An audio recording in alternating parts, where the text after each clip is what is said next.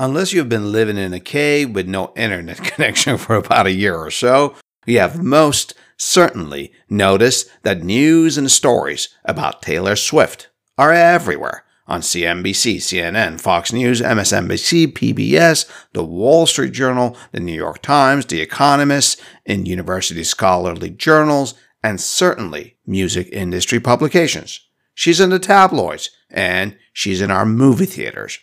To put it simply, the Eras Tour, Miss Swift's concert tour, has become a phenomenon. Well, let me explain. If you'd have talked to me about this very topic 15 years ago, I probably would have told you that Taylor Swift couldn't exist. Oh. Have we had a similar phenomena like Taylor Swift in our history? Yes, I absolutely do not think that Taylor Swift is unprecedented. So yeah, the average American was going to either the major concert halls or, like we said, touring companies and listening to Italian opera. It was literally part of their common diet. That is so different than now. Yeah, I mean, by the same token, they were going to see Shakespeare, which loudspeakers developed quite a bit later in terms of the original time that they emerged. It's really like the 19-teens, like 1915 or thereabouts is the first time that you have loudspeakers that are even remotely commercially available. And the first known effort to amplify a public event, I believe, is in 1915 or thereabouts in San Francisco.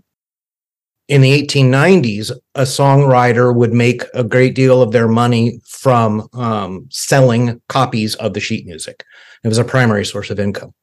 But by the time you hit the 30s, 40s, people are buying less sheet music. They start buying recordings. And so you see this shift, if you will, in income. Her manager, I mean, part of this was because the person managing her was P.T. Barnum, right? The Great American Showman. Yeah. And why was he the Great American Showman? Because he was a master at publicity before most people even knew what publicity was. He turned her into a celebrity. And it, you could say, and it's maybe only a little bit of a stretch, like the first version of what we would consider to be a modern pop star. Did you know that long before the Taylor Swift phenomena in the 19th century, we had the Jenny Lind phenomena? She was referred to as the Swedish Nightingale, and her performances were highly sought after in Europe. In 1850, she embarked on an extremely popular concert tour of America. Her concerts were talk of the town and even far beyond. She became a superstar in our country, a mega celebrity, not too different from those in our own time, except that, 1, she donated the money she made from these concerts to charity, mainly for free children's school back in Sweden. And 2, this pop culture celebrity didn't sing or perform pop music. She sang opera.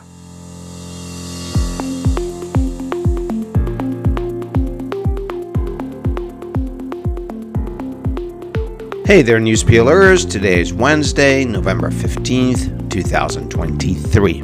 And this is Adele, your host at the History Behind News podcast.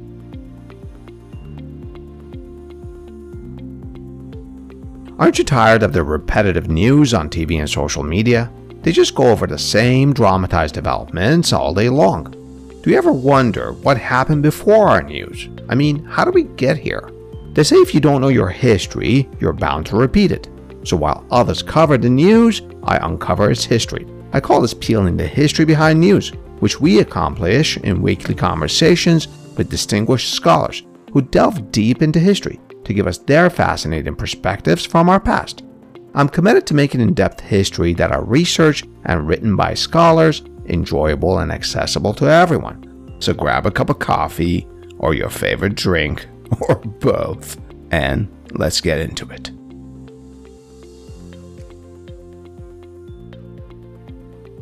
This weekend in Buenos Aires, Argentina, in full view of everyone, Miss Taylor Swift kissed and embraced Travis Kelce, the Kansas City Chiefs tight end, who's won a couple of Super Bowls, and made their relationship public. The prelude to this kiss was Miss Swift's changing the lyrics to her song Karma during the concert, which Mr. Kelsey watched from the sidelines and was visibly surprised. This is the new line in the lyrics in her hit song Karma. Karma is the guy on the Chiefs coming straight home to me. Admittedly, Ms. Swift sings this a lot better than I do. Regardless, she sang this line allegedly with a laugh. The reason I share this story is this. According to CNN, after the Kelsey reference, Ms. Swift's song Karma jumped from 189th on the iTunes song chart to number 15 in just 24 hours. That's a 184-point improvement in one day.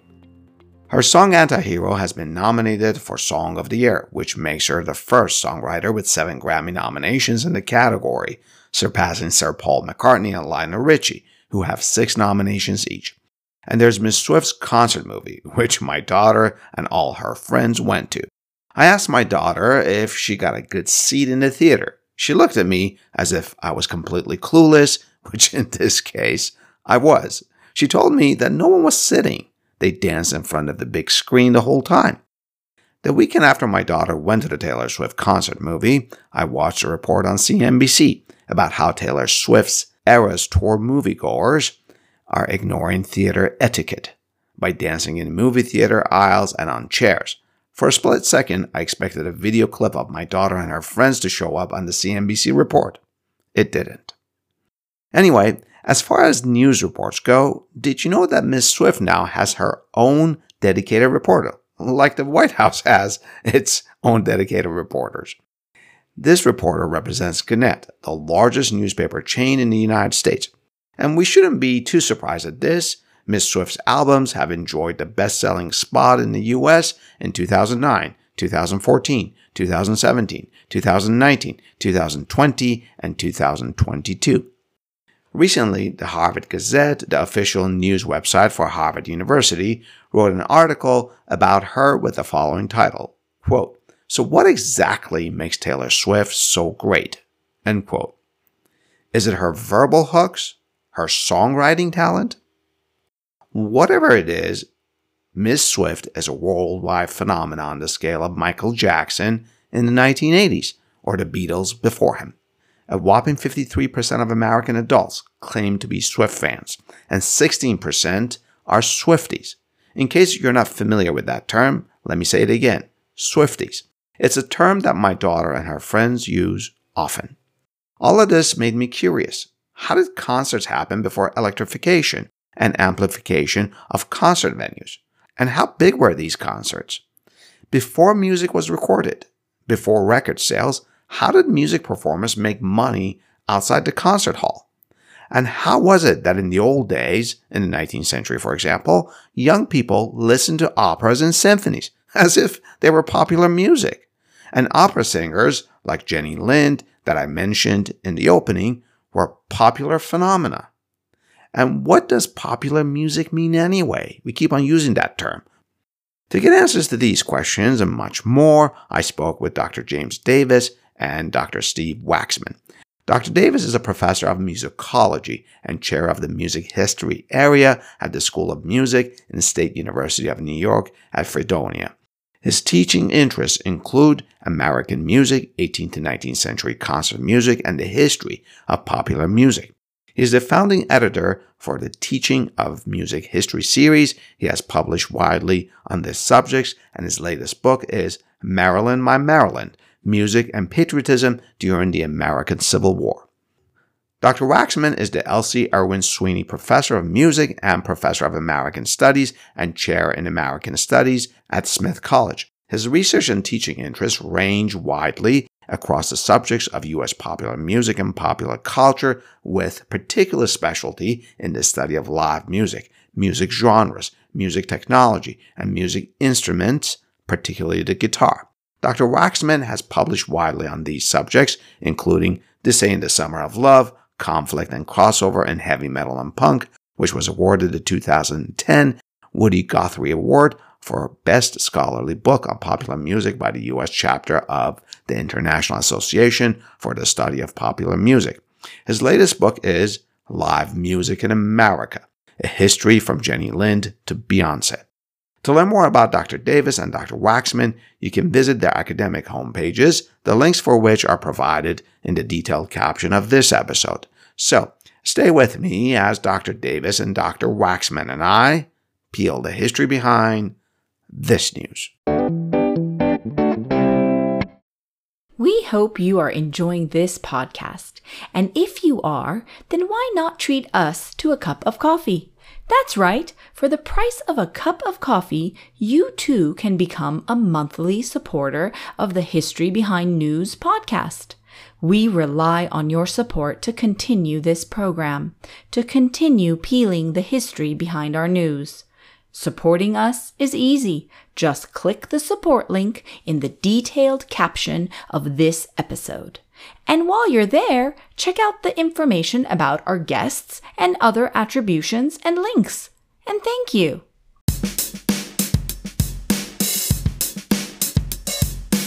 Dr. Davis, Dr. Waxman, it's a pleasure to have you on our program. Thank you for taking the time for this conversation with me. I'm just going to jump into this history because I'm just so intrigued. What were music concerts like back in the 19th century? We're talking before mics, before amplification, before recording. I think generally speaking, audiences today would recognize a concert in the 19th century. They would recognize it. Yeah, many of the concerts that would have happened in this country in the 19th century, would have looked and in many ways sounded similar as they do today.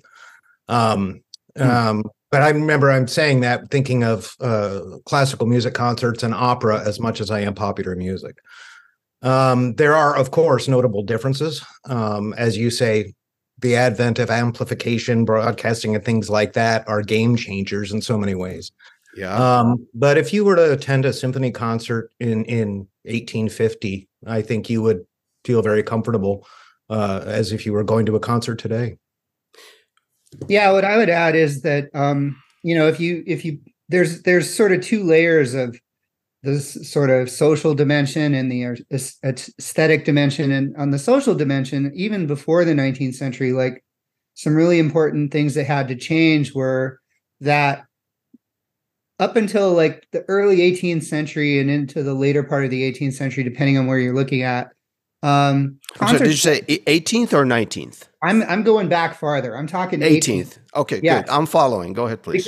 Because I think it's important to have some of this backstory. Concerts, as we know them, started to emerge more in the 18th century, and the big change was that previous to that point, a concert wasn't really open to the public at large. It was more open to a very reserved number of folks, often like royalty, nobles, things of that sort. So the big change was that concerts became more broadly public events, and that really starts to happen like somewhere around the 1720s, 1730s in England, and then it kind of rolls out in different parts of Europe and even in the American colonies, the British colonies in North America prior to the Revolutionary War. And part of what's involved in that is that they become more squarely commercial. Like when a noble person is hosting a concert, they're not necessarily looking to charge a bunch of money for it. Yeah. When people start offering concerts for private citizens, they start charging admission fees or sometimes subscription fees. And that is a very big part of what makes the concert a more modern kind of phenomenon. I'm surprised that you're saying that this opening up of concerts to the public dates back only to the 17th century, because if you go back to the 16th century, early 16th century, Shakespeare was having his plays open to people and charging for it, right? But those are not considered, I guess, concerts. Well, that's theater, not music. Yeah. Right. And it's not like there wasn't music that was open to a broader public. It wouldn't have been presented in the form that we think of as concerts, right? You could have gone to a pub at a certain point, and you would have maybe found some musicians performing, and so that's a little bit more like what we would think of as going to a club now. But it was a very different sense of who the public was in that regard. And the music wasn't necessarily the main attraction, right? A concert implies that you're going to hear the music. So that's part of what we're talking about too. I appreciate that. Sort of the pub setting is much smaller than a concert setting in the 19th century or even 18th century. But going back to our conversation about concerts, then these venues must have been smaller, right? Not always. If we look at opera houses, let's say, Dr. Davis mentioned classical music and opera houses. If you look at them, for example, in New York, I've been to them in London as well. They're smaller structures than, let's say, I don't know, Staples Stadium They are smaller, but I think one thing that would surprise a lot of modern observers is how big some of them were. They were built with acoustics in mind, of course, and it's very possible to get natural acoustics amplifying sound up to a certain point. The expectations for how loud something would be were, of course, very different in the 19th century than they are today. So you wouldn't necessarily have had the expectation that you heard something with the kind of overarching clarity that you hear at a concert today. But I mean, to bring up some of the examples that I think both Dr. Davis and I are familiar with, like Jenny Lind and Patrick Gilmore were two figures in the 19th century who, in their different ways, performed in front of crowds that were far larger than I think one would expect, given the nature of the available venues and the available technology. So Jenny Lind, when she toured the US in 1850 and onward, was performing to audiences of between 6,000 and 8,000 people, often with no amplification. And they fit within a structure, within a building? Oh yeah, the buildings were there. The issue was, how did you get them to hear? And there's a lot, if you read through the available commentary on her tour, there's a lot of debate over that very issue. Like, how well could Jenny Lind be heard? And one of the things that critics comment on routinely is that you could hear her so clearly, and that was a mark of how great of an artist she was. Wow. And are some of the structures in which you perform in America still standing? Some, but a lot of them have been torn down. So the place where she debuted in New York City, Castle Garden, doesn't exist anymore. It got repurposed into being an immigration center for a long time. Oh, wow. It was sort of a precursor to Ellis Island. Oh, wow. And then they eventually tore it down. Can I deduce from what you're saying regarding architecture of concert venues back in the 19th century or perhaps even 18th century, that we now construct them differently because we're not as worried about natural acoustics as we were back then, because now we have amplification? Is the structure of concert halls now entirely different? I wouldn't say they're entirely different. I think modern builders take into account reinforcement, but and the science of acoustics obviously has grown immensely. But I think the principles at heart remain the same. If I had to pick a big distinction between then and now, it's the spaces today are purpose-built more than they were. The Sydney Opera House was built to suit opera, and Carnegie Hall, in its original conception, was meant as a space for large art music ensembles. A lot of the spaces that we're talking about that, for example, Jenny Lind performed at, were more multi-purpose spaces. I see. We've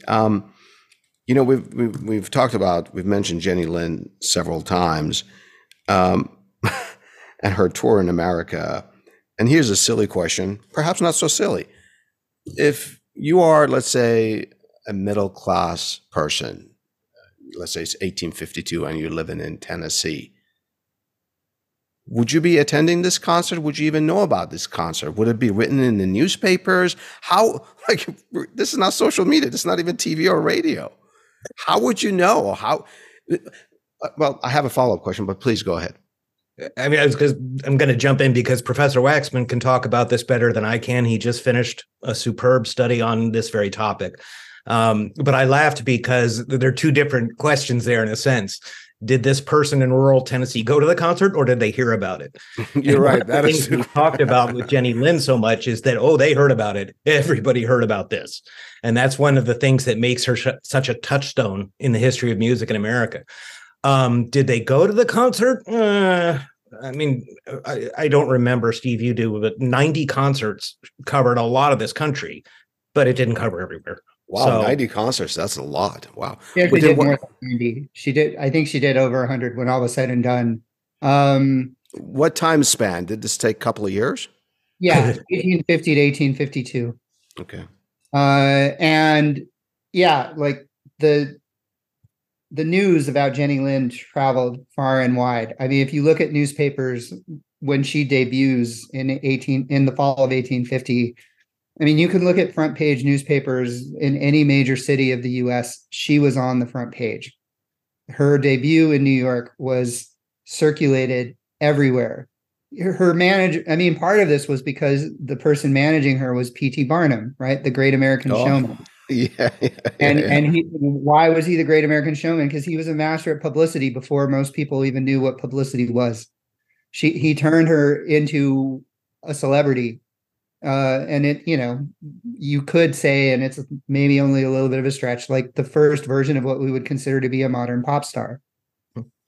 So the news traveled far and wide. She also traveled far and wide. I mean, she was coming here from having performed for a while in England. She was originally from Sweden. She'd been performing around Europe for quite a few years before she came to the US. She was by no means the first European concert star to make her way to the US. That had been a trend that had already been going on for decades at that point. But her own tour reached parts of the country that most other artists would not have reached. So New Orleans, for instance, had a huge concert economy in the 19th century. In some ways, the equivalent of what you would have found in a New York or a Boston. Wow. Tennessee, not a total backwater, but rural Tennessee, you would have.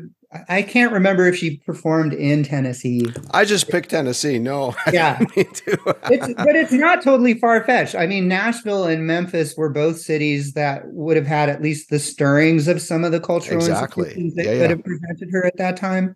Yeah, yeah.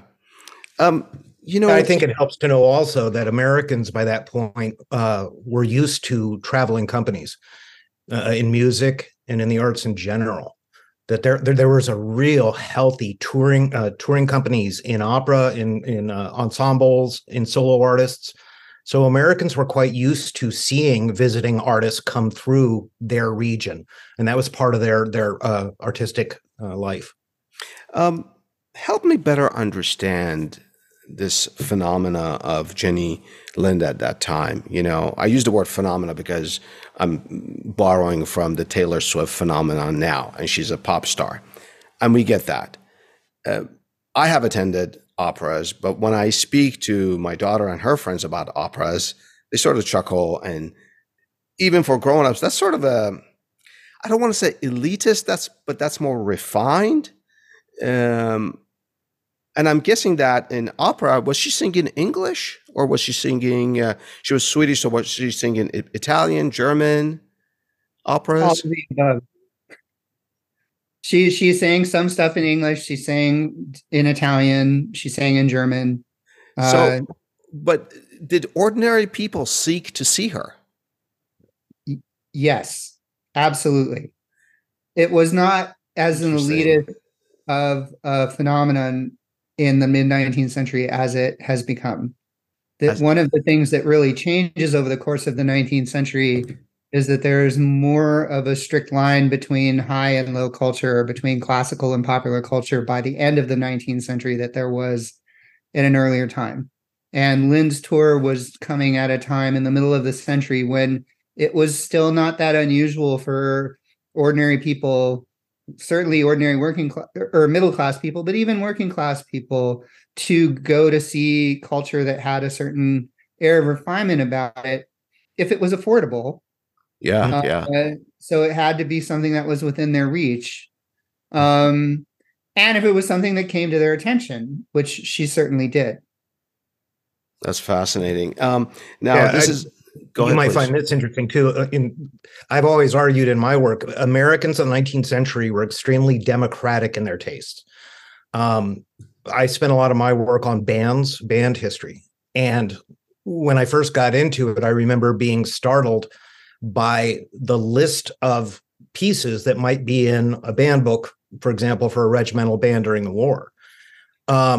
And it takes a while for us to process that a Civil War soldier sitting there one evening would listen to his band perform an arrangement of Listen to the Mockingbird, which was then immediately followed by an arrangement of a piece from a Meyerbeer opera.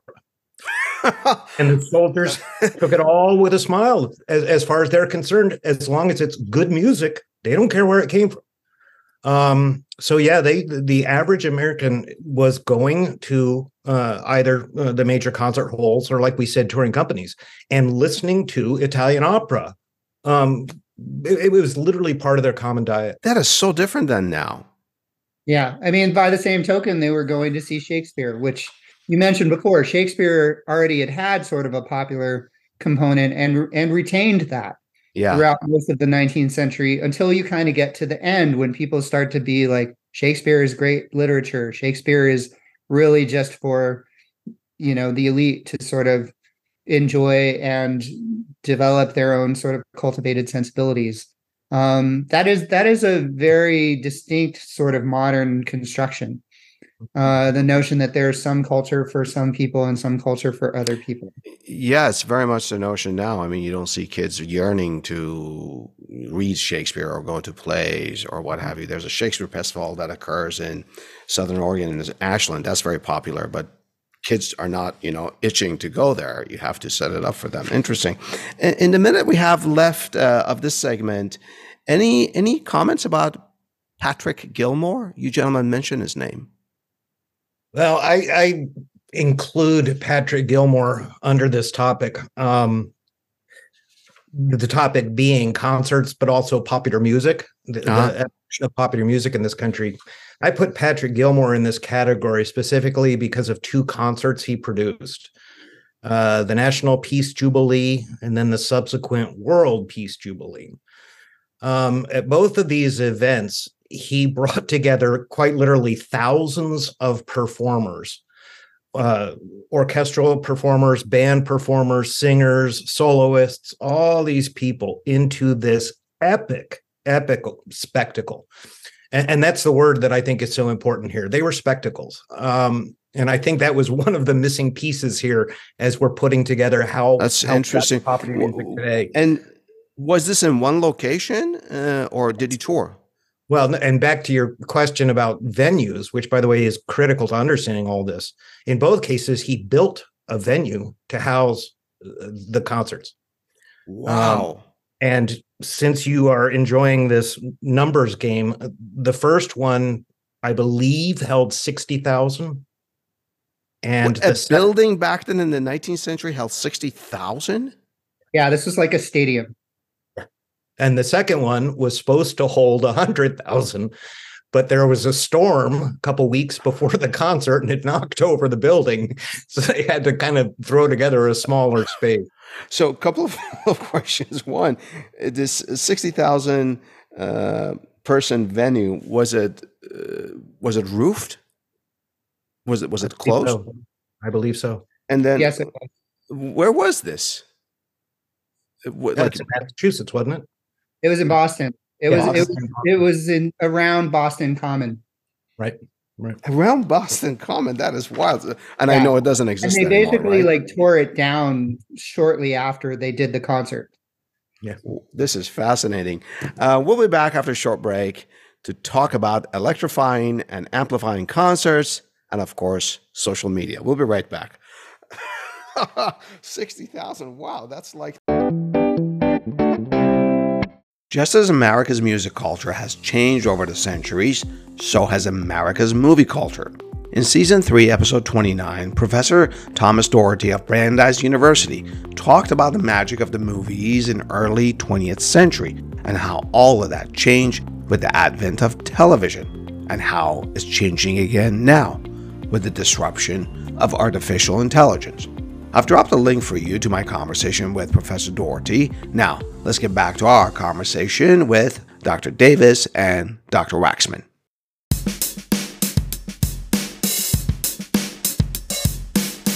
Dr. Davis, Dr. Waxman, when did loudspeakers and recording enter the picture? They enter the picture at different times. I mean, recording is basically an invention of the 1870s. And in terms of it having any real dramatic impact on daily life, you're talking more like first decades of the 20th century. So like 30, 40 years after their invention. Okay. It rolls out slowly. I mean, there are certainly some commercial recordings being produced in the 1890s that have a certain amount of currency, but the recording industry as we know it is really something that starts to blossom more in the 19-teens and 1920s. Loudspeakers developed quite a bit later in terms of the original time that they emerged. It's really like the 19-teens, like 1915 or thereabouts is the first time that you have loudspeakers that are even remotely commercially available. And the first known effort to amplify a public event, I believe, is in 1915 or thereabouts in San Francisco. Now, when you say public event, you're not talking about political addresses or anything. You're just talking about I am talking about that sort of thing. Yeah. All of it. Encompasses all of it. Concerts. I'm just talking. Okay. In fact, early on, these sorts of systems were used much more commonly for speech than they were for music because they weren't really all that well developed at the time. So using them for music wasn't like a great option. And this was true for recording too. I think it's important to say, like early phonographs and gramophones, like Edison designed the phonograph more for recording voice and talking than he did for music. He thought it was going to be a way to do like office memos and stuff like that. So it was only over time that people committed more to the idea that like this was a remarkable tool to retain and exchange music. So based on what you just explained, it seems like recording and amplification don't really impact music concerts until what, 1920s? 1930s? Yeah, that's really, even in the 20s, it's still very preliminary. And even in the 30s, it's still pretty preliminary. Like you know, like the electric guitar, for instance, is effectively invented in 1932. And it is not the first amplified instrument. There are other prototypes that are designed before that time, but they're barely used at all. So if you take that as a milestone, right? So in the early 1930s, amplification starts to become a bit more broadly popular, but the level of amplification was like a fraction of what it is today. So if you look at like advertisements for PA systems that were being promoted at that time, you know, a big system would have had like 30 watts, right? That's like less than most of us have in our home stereo systems if we have an stereo. Oh boy. So how loud would this is why I was saying earlier, like the whole notion of how loud is loud enough is one of those things that's changed so dramatically over time. And at that time, for the most part, if a guitarist decided to use an electric guitar and amplifier on stage, that didn't necessarily mean the whole rest of the group was going to be doing the same sort of thing. You would probably have somebody singing through a microphone. That starts to become more common in the 1930s. It's definitely not most common in the 20s, although there are some artists who are starting to do it. But the level of volume you would have had in the 30s would still have been like a pale approximation of what we've become more accustomed to in recent years. When, one of the reasons I asked you about recording, I was thinking of money. now it's changed so much. I don't even want to get into how like streaming and downloading music. Back when I was younger, you would go and buy a CD. Before that, you would go buy tapes. And then when I was very, very young, then records.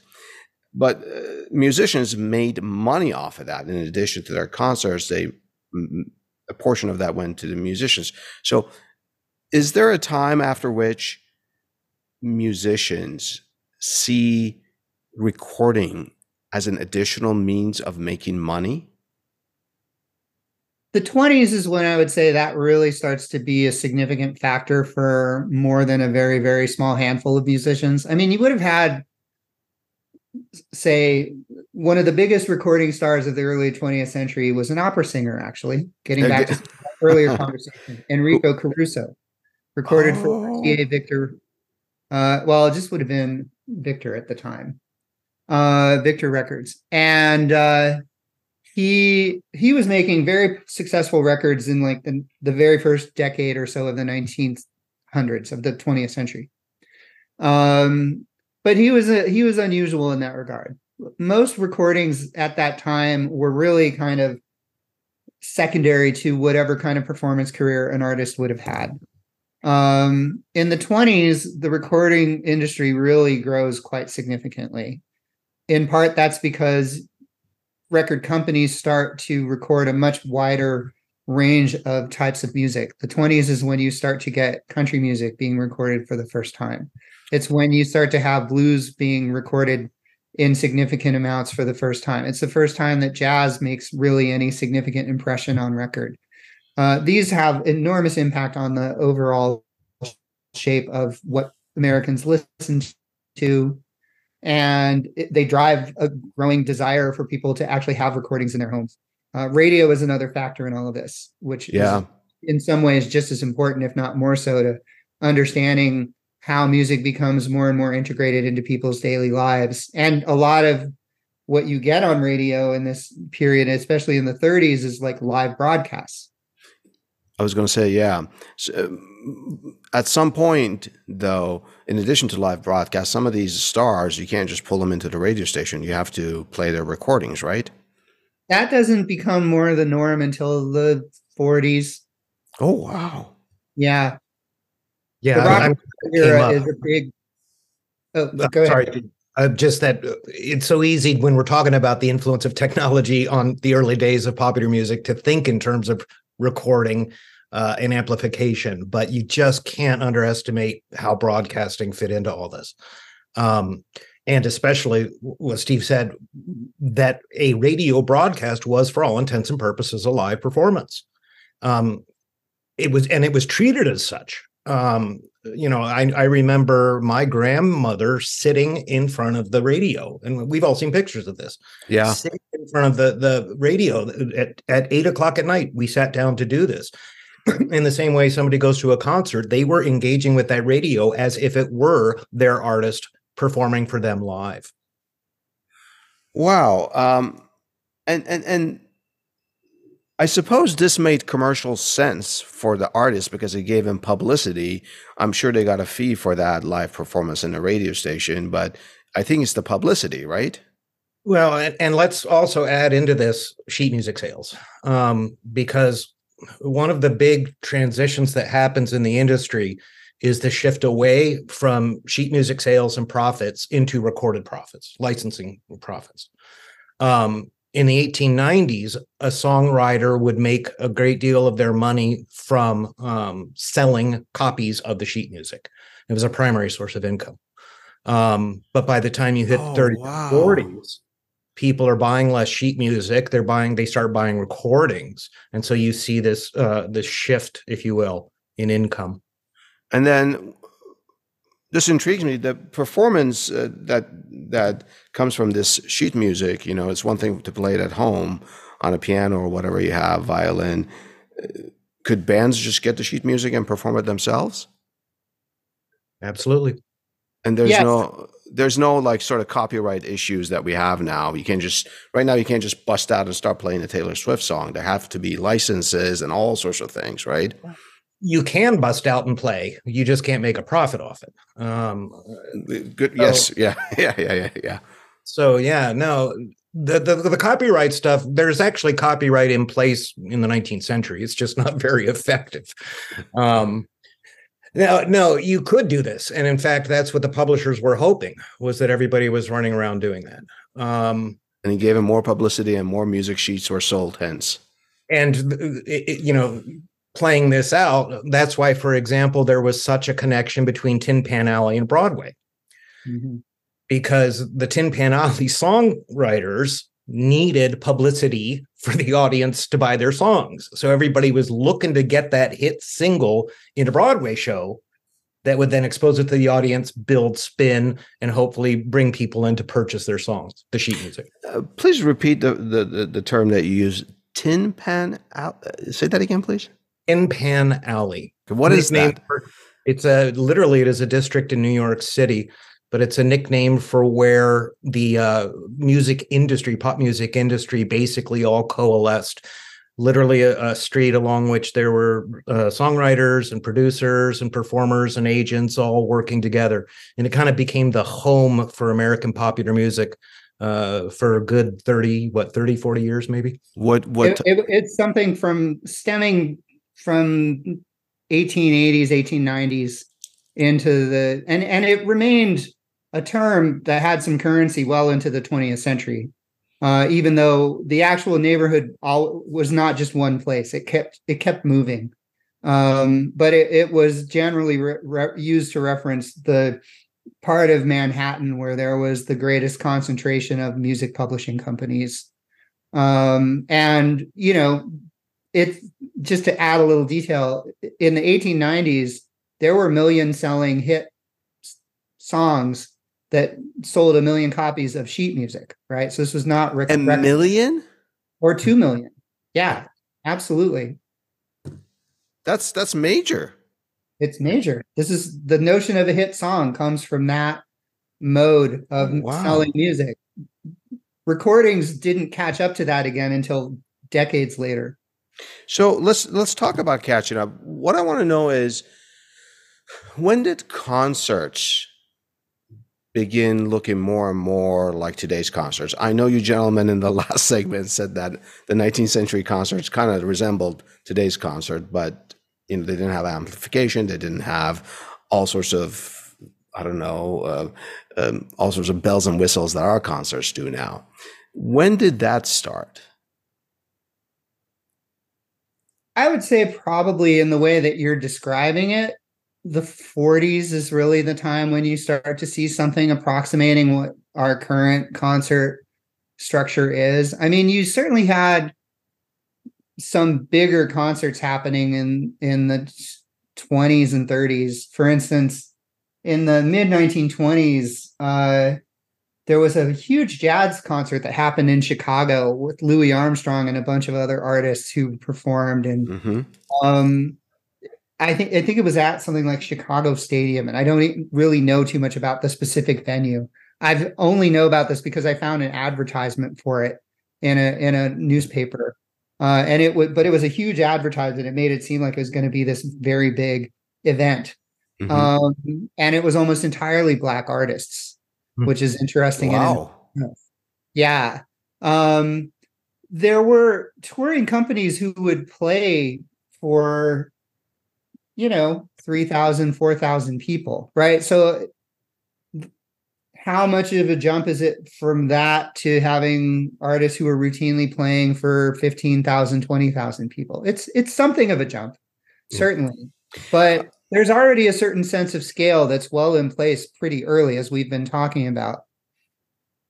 But the whole notion of, like, with the trappings of the amplification and like a certain sense of loudness and the audience really getting like lively and into it, I would say that's really a product of the 1940s and 50s, with some hints of it in the 30s during the swing era. Yeah, I would agree. And when I'm processing your question, I'm thinking as much about the audience as I am the artists on stage. Trying to envision what the modern concert, what we're calling this modern concert is, and what they look like and how they're acting. I think back on pictures I've seen. For example, as I was listening to Steve talk, I'm thinking of pictures of USO performances during World War II, where, for example, the Glenn Miller Band's playing, and the shot is over the band's shoulder, looking out at this sea of GIs watching the show. But they're all standing shoulder to shoulder facing the stage. They're not dancing. But then I go back 5-10 years, there's a picture of Duke Ellington at the Cotton Club. The floor is crammed with people, but they're dancing. So it's, we're talking the function of the concert, the function of the music, and how the audience is going to respond to that. When you're talking about these concerts, like a Taylor Swift concert, you're talking about a mass of people in an enclosed space, whose their purpose for being there is to watch the concert, to engage the artist, not necessarily to dance, not necessarily to eat and drink and whatnot. So I think we need to think about the purpose of the music as well. And I do think the 40s and 50s is when that pendulum swings over. Interesting. Like movie theaters were actually really important for starting to present some of the kinds of concerts that we're talking about, because people, I don't think the technology existed, and it was also not something that occurred to people to use sports arenas as a common venue for this sort of event back that long ago. But movie theaters already kind of had an infrastructure. You had a sound system of some sort built in. You had a stage already there. It was not unusual for movie theaters in the 1920s to have live entertainment. So it was a short step from having a little entertainment before a movie to having the entertainment become more the show. They didn't play the organ in silent movies. Right, exactly. Yeah. Dr. Davis, I wanted to go back to something that you were saying about a shift in the 1940s and 50s in the minute we have left here in this segment. Are you saying that sometime around that period, 1940s and 60s, 50s, Americans start to become more spectators of a concert event versus fully engaged in, I don't know, is that where you were going with that? Yeah. And I don't want to commit too much to any words because somebody will jump me for it later, but yes, in a sense, that is what I'm saying. That I think, honestly, I think the history of live jazz is in many respects the best example of this. There's a shift in the history of jazz from the audience participating with the performance, so to speak. Jazz was a dance music. The early jazz was dance music. Yeah. But as jazz slowly evolved, eventually into bebop and those things, it evolves into what is tantamount to a concert music. The audience is supposed to sit and observe. We're supposed to, admire the performing skills of the artist. No longer are we necessarily engaging with it. That's really interesting. We'll be back after a short break to talk about American music concerts and popular culture. Hey there, news peelers. We're working on a brand new website with many super duper features, including videos of our guests and compilations of our episodes into series, with related blogs that are updated weekly, like series on U.S. politics, economy, health policies, environment, women's rights, and also series on many other countries, like Russia, Ukraine, China, and Brazil, and the British monarchy, and also a series on revolutions and protests, like those in Iran, Israel, and France. So be sure to check it out at historybehindnews.com. See you guys there.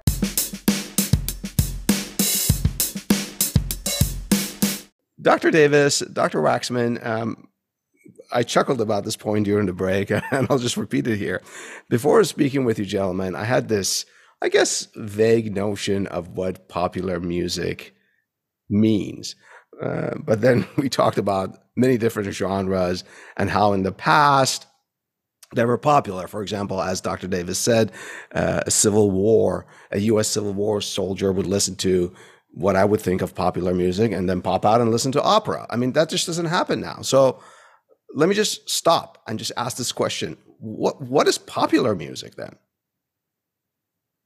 I'm going to actually dodge this a little bit by giving a 19th Oh, come on. This is a great question. I'm a historian, so I got to say, I'm going to give you the 19th century answer, and that will set up for a modern answer. Beautiful. Let's start with the 19th century. Part of the confusion, and it's a good question, by the way, but part of the confusion comes from the fact that we use the word popular music to refer to a genre, sometimes to a style. I think what Steve and I are doing here is using it as actually a very inclusive category of musical practice that has less to do with the style of the music, more to do with the audience, intended audience, and function. So is popular a numerical definition? Is that what you mean? It can be, but it's not a defining characteristic. So now let me jump back to the 19th century. My definition of popular music stems from, let's call it a battle during the 19th century over America's musical soul. And this has been alluded to earlier in our discussion. But there was definitely a movement in this country to elevate musical standards. And this is an outgrowth of the German Romantic movement, that art represents spirituality and morals, and that to elevate a culture in general, one needed to listen to and pursue high artistic products. So there's this tension, if you will. And what it boiled down to, even in the press at the time, was between edification and entertainment. Edification, of course, is the noble goal that makes you a better person. Well, the offshoot of that is that somehow or another entertainment is not a worthwhile pursuit. Yeah. And so the intelligentsia tended to, start stressing this division, as we've talked about before. And music for entertainment's sake tended to be looked down on, even though it, of course, made up the majority of musical practice and still does. So my working definition, when I do my work, is often grounded in that approach, that it's popular music in the sense of it's music whose primary goal is not to edify. It's not aiming towards high spiritual or intellectual pursuits. It is grounded in some form of entertainment. Doesn't mean it can't be edifying, doesn't mean it can't be spiritually satisfying, but that is not necessarily the purpose of the piece. And the fact that it tends to reach as broad an audience as it can. But this sort of throws more confusion at the example you gave me of a Civil War soldier listening to common, I'm just using the word common, I don't want to use the word popular, common music, and then right afterwards could listen to opera. I mean, opera was being promoted in the 19th century as though it was popular music in many cases. Like maybe that's the answer. If Jenny Lind sang a song and that song then was turned into sheet music, it was being sold as sheet music, just like some song that had a more kind of strictly popular kind of sense about it. They worked in sort of the same field. So that the specific content is changing all the time. I think what is consistent is that popular music, to some degree, it's about the market, the way in which it's linked to a certain idea of like a musical market and how music is sold. But I think it's not necessarily a numerical thing. It's not the most people. That's part of it. But I think it's more about the mix of people, that popular music isn't limited to any one segment of the population. It's music that's expected to reach different sectors, even if it may only reach a few of those people in the different sectors. A pushback on that, and it's just based on my own life experience, Dr. Waxman, is that, at least in the last 50 years, popular music seems to be driven by what young people like, right? The Beatles back then in the 50s. Ironically, my 11-year-old daughter listens to Beatles along with my 63-year-old brother. But you see what I mean? It seems like popular music gets its roots now, its drive, its thrust from young people. Some of it. But if you look at the Billboard album charts over the last few months, for instance, like who are some of the top selling artists? Like country music artists have been dominating the Billboard album charts lately. Are they all selling to like 15-year-olds? No. I'm sure that they are. I mean, someone like Morgan Wallen absolutely has youth appeal, but that's not his only appeal. And so I think even there's a certain idea of popular music that is very powerful that stems from the advent of rock and roll, and that is tied to this notion that popular music is youth music. But there's always been competing strains of popular music that are not limited in their appeal in that regard, and that have been, in terms of like market share, every bit as popular, if not more so. Interesting. Look at Barbra Streisand. Look at Adele. Yeah. You know, these are not artists whose appeal is limited to a distinct segment of a very young audience. Great points regarding both. I listened to both. And let me go back to something we talked about earlier to hook back in. Please. Let's go back to venue. Where a piece of music is performed is going to shade whether or not you call it popular music. Whether it's in an opera house or is at the Staples Center. Exactly. Go back to my favorite example of bands. If you go to Carnegie Hall to hear the president's own band, you will treat it as a concert. But if there's a free Sunday afternoon gathering in the park and the band is there, you're going to treat it like a picnic. And you're going to see one as concert music and one as popular music. Oh, that's great. Yeah, that's a great explanation. Dr. Waxman, at the beginning of this segment, Dr. Davis set this up for you. He said, I'm going to give you the definition of popular music in the 19th century, and then I'll just pass the baton to Dr. Waxman. And to a great extent, we already spoke about it. Yeah, I think we have. Yeah, I'm just wondering, is there a point at which we saw that, or we can pinpoint that, okay, now opera or classical music is no longer considered popular music anymore.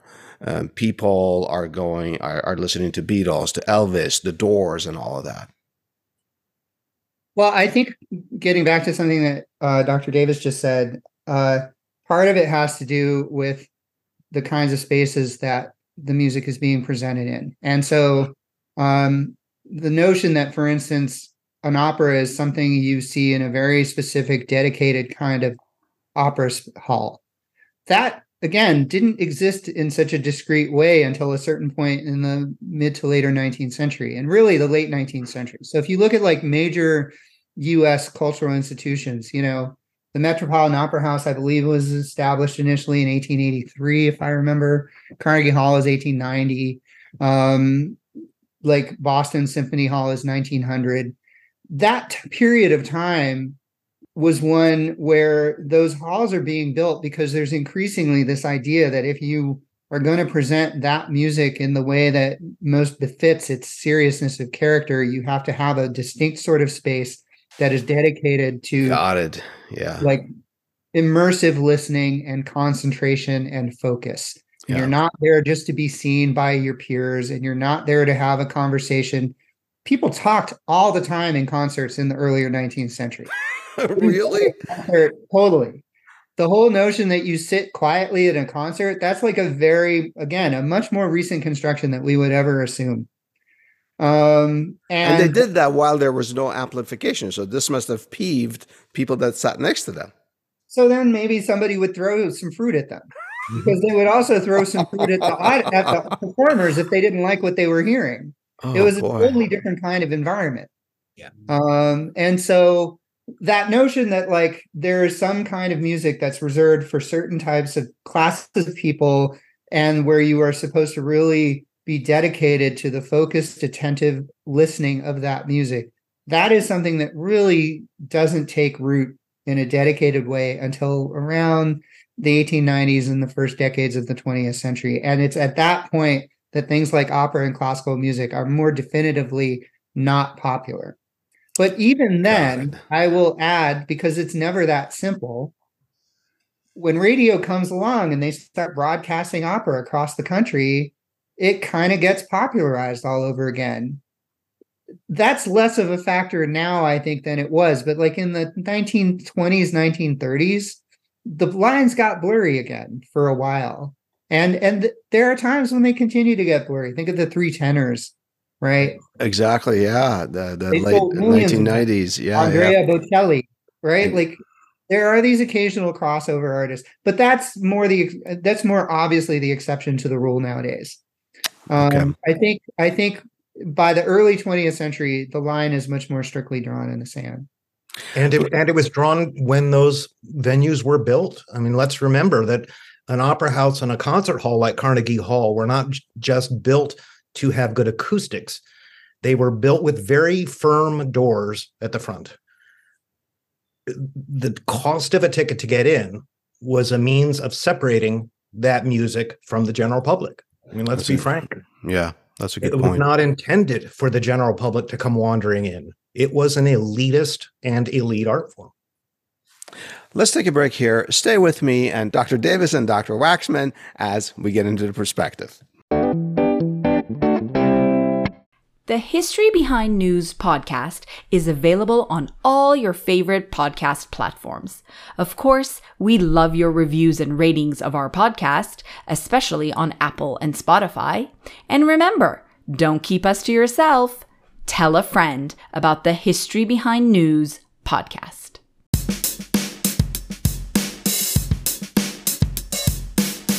Dr. Davis, Dr. Waxman, are you or members of your families Swifties? I am not. You're not. How about you? Don't get me wrong. I am. I greatly admire Taylor Swift. I think she puts out a wonderful product. Very impressed with her talents, and I think her success is well deserved. I just don't think I'm entitled to wear the T-shirt. You're not entitled to wear it. I see. My 9-year-old niece, however, yes, is now a fully pledged member. She is an official Swiftie. I love it. So is my 11-year-old daughter. How about you, Dr. Waxman? I also have to admit that I am not a dedicated Taylor Swift fan. But like Dr. Davis, I am not a dissenter either. I think some of her music is really quite compelling, and I teach about her a good bit. Oh, I have students who are absolutely into her, and I really love the opportunity to get to understand a little bit more of her appeal by looking at her through their eyes. And these are college students, obviously. These are college students, yes, absolutely. So we're talking about young people, women and non-binary students, because I'm at a historical women's college. Okay. Who, mostly ranging in age from 18 to 22. She is a very regular point of reference and topic of conversation. I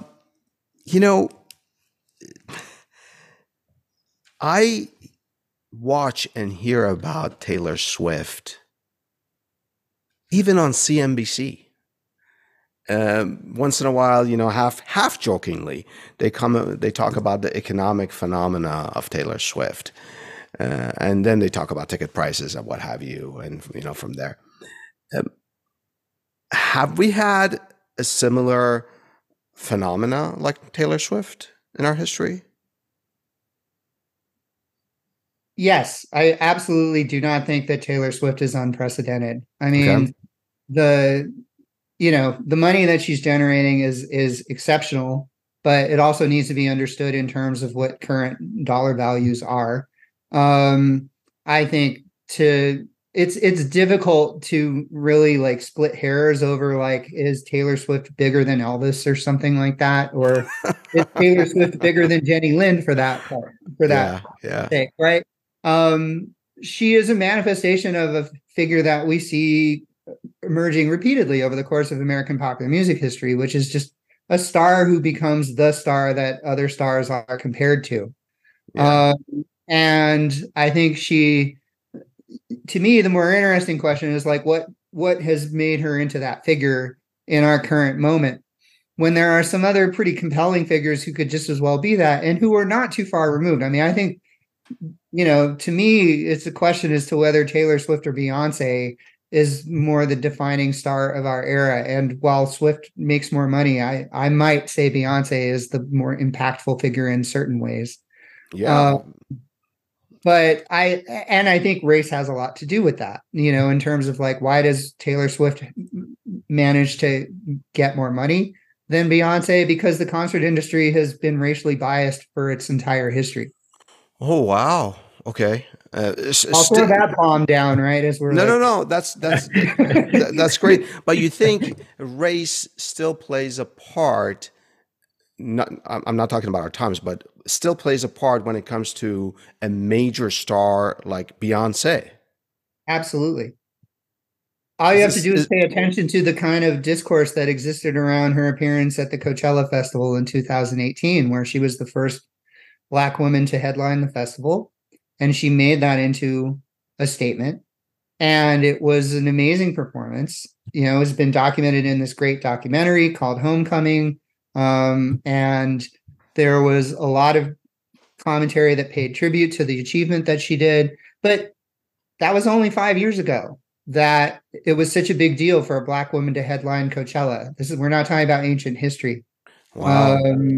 And Beyonce, one of the reasons I think she is so significant is because she is a Black artist who makes race into a topic of conversation in the way that she conducts her career. You know, Taylor Swift does something analogous in that I think she uses her visibility to comment on issues that are very relatable, especially to young female fans. Did she have a vote drive recently? Yeah. Yeah. She's also commented in really, I think, thoughtful and critical ways about certain dimensions of the music industry and how it's structured, and her own efforts to get more control over her work and the terms of her career, which is something that many artists struggle over. And I think it's something that a lot of ordinary people can relate to, even if they don't have the sort of privilege that she does. But like everybody can relate to the notion of like not necessarily getting what you feel like you deserve. Yeah, of course. This conversation has been all about concerts, right? So I'm wondering, in closing, do either of you gentlemen think that Ms. Swift has changed the nature of concerts, or from that perspective, not so much? I think she is showing, we're in this moment now where we had COVID and COVID shut down the concert industry entirely. Yeah. And it has been a slow recovery. So we're now in a recovery moment where I think Taylor Swift is one of a few artists who are showing that there is maybe pent up desire among a very broad range of people to just get back into this thing that makes ordinary life feel a little bit more special for a bit, which I think is one of the things that live music has always done. Yeah. I think a question that is going to always hover around not just Taylor Swift's career, although it hovers around any pop star's career, but really about the live music industry, if that's what we're talking about, is how sustainable is the particular energy that's existing right now in this moment. You know, last year things didn't look this rosy. And peaks and valleys are a natural part of the economy in concert business, just as they are in capitalism. And that comment is not specific to Taylor Swift, that just generally the concert industry, right? That's what you were referring to. Absolutely. Right. Yeah. The concert industry always has dips and then it has surges. That's normal business. So we're seeing a surge moment. And I think it's going to be a big question for the concert industry as to whether this momentum can be maintained, not just for Taylor Swift, but for the industry as a whole. And if so, I think a big question is who profits the most. Because the concert industry is a very concentrated industry at its top. There are very few corporate interests that really yield the greatest profit, just as there are fairly few artists who are in the position to make the kind of profit that Taylor Swift makes. So part of my worry is that as someone like Swift and others who are in a comparable position continue to push what they can do forward, it might make it harder for some of the artists who are lower down the totem pole to get their share of the pie as well. I think there's a growing divide in the concert business right now between haves and have-nots that Taylor Swift, to me, represents. What's that expression? Don't all boats sort of rise with the rising tides? Shouldn't that be her impact, that she sort of brings attention to the whole concert industry?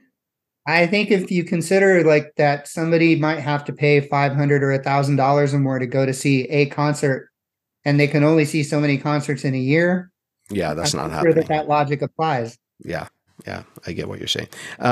Dr. Davis, do you have any closing comments about Taylor Swift and her impact on concert industry and culture? Well, yeah. I mean, first of all, I would definitely agree with everything Dr. Waxman said. And I guess my response is a little more personal and less objective. I actually have been amazed at the Taylor Swift mania for this current tour. Just how much hype it's getting. Yeah. To me, it really is.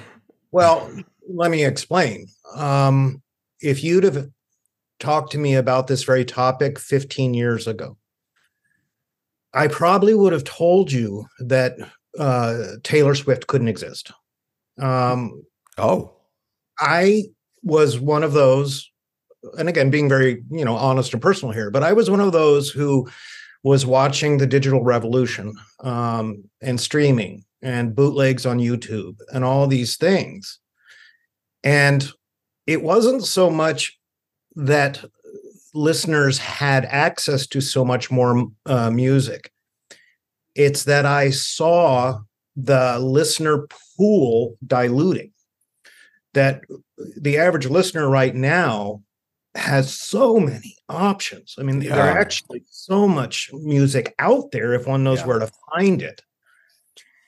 And so I had kind of come to believe that, the Beatles or a Lady Gaga, show, that was a thing of the past, that an artist could never obtain that type of superstardom again. And then along comes Beyonce and now Taylor Swift. And, I'm eating crow on this one. But I'll be honest, I'm happy because it instills my hope and faith that listeners still value that live concert, that it remains a part of a necessity of their musical experience, even when they have so many digital options. And that enheartens me. That gives me hope for the future. Yeah, I understand that. Dr. Davis and Dr. Waxman, thank you so much for educating me and our listeners. And to our listeners, if you know of any history that could provide more perspective from the past on this subject, please share it with us and tell us what's your perspective. Thank you so very much, gentlemen. Thank you. Thanks.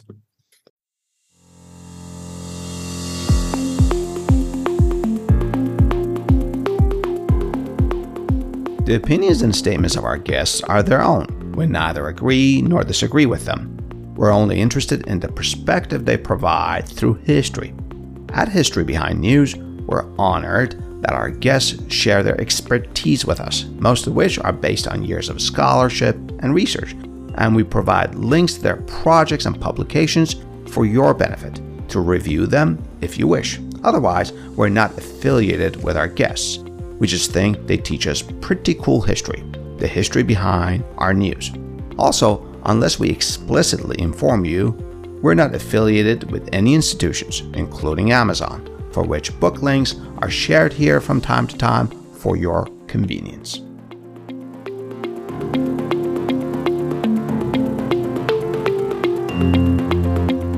Finally, as a reminder, we don't do news here at History Behind News.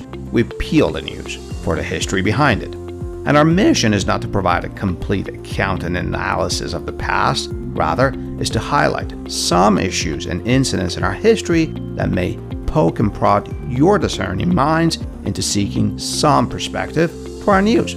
And if you disagree with our take on history, well then, it means we've succeeded in getting you to think about the history behind news. And of course, share your thoughts with me by leaving your comments on Twitter or sending an email to adele@historybehindnews.com. I love to hear from you. I love to learn from you. Until next time, this is Adele with History Behind News, a history podcast for our news.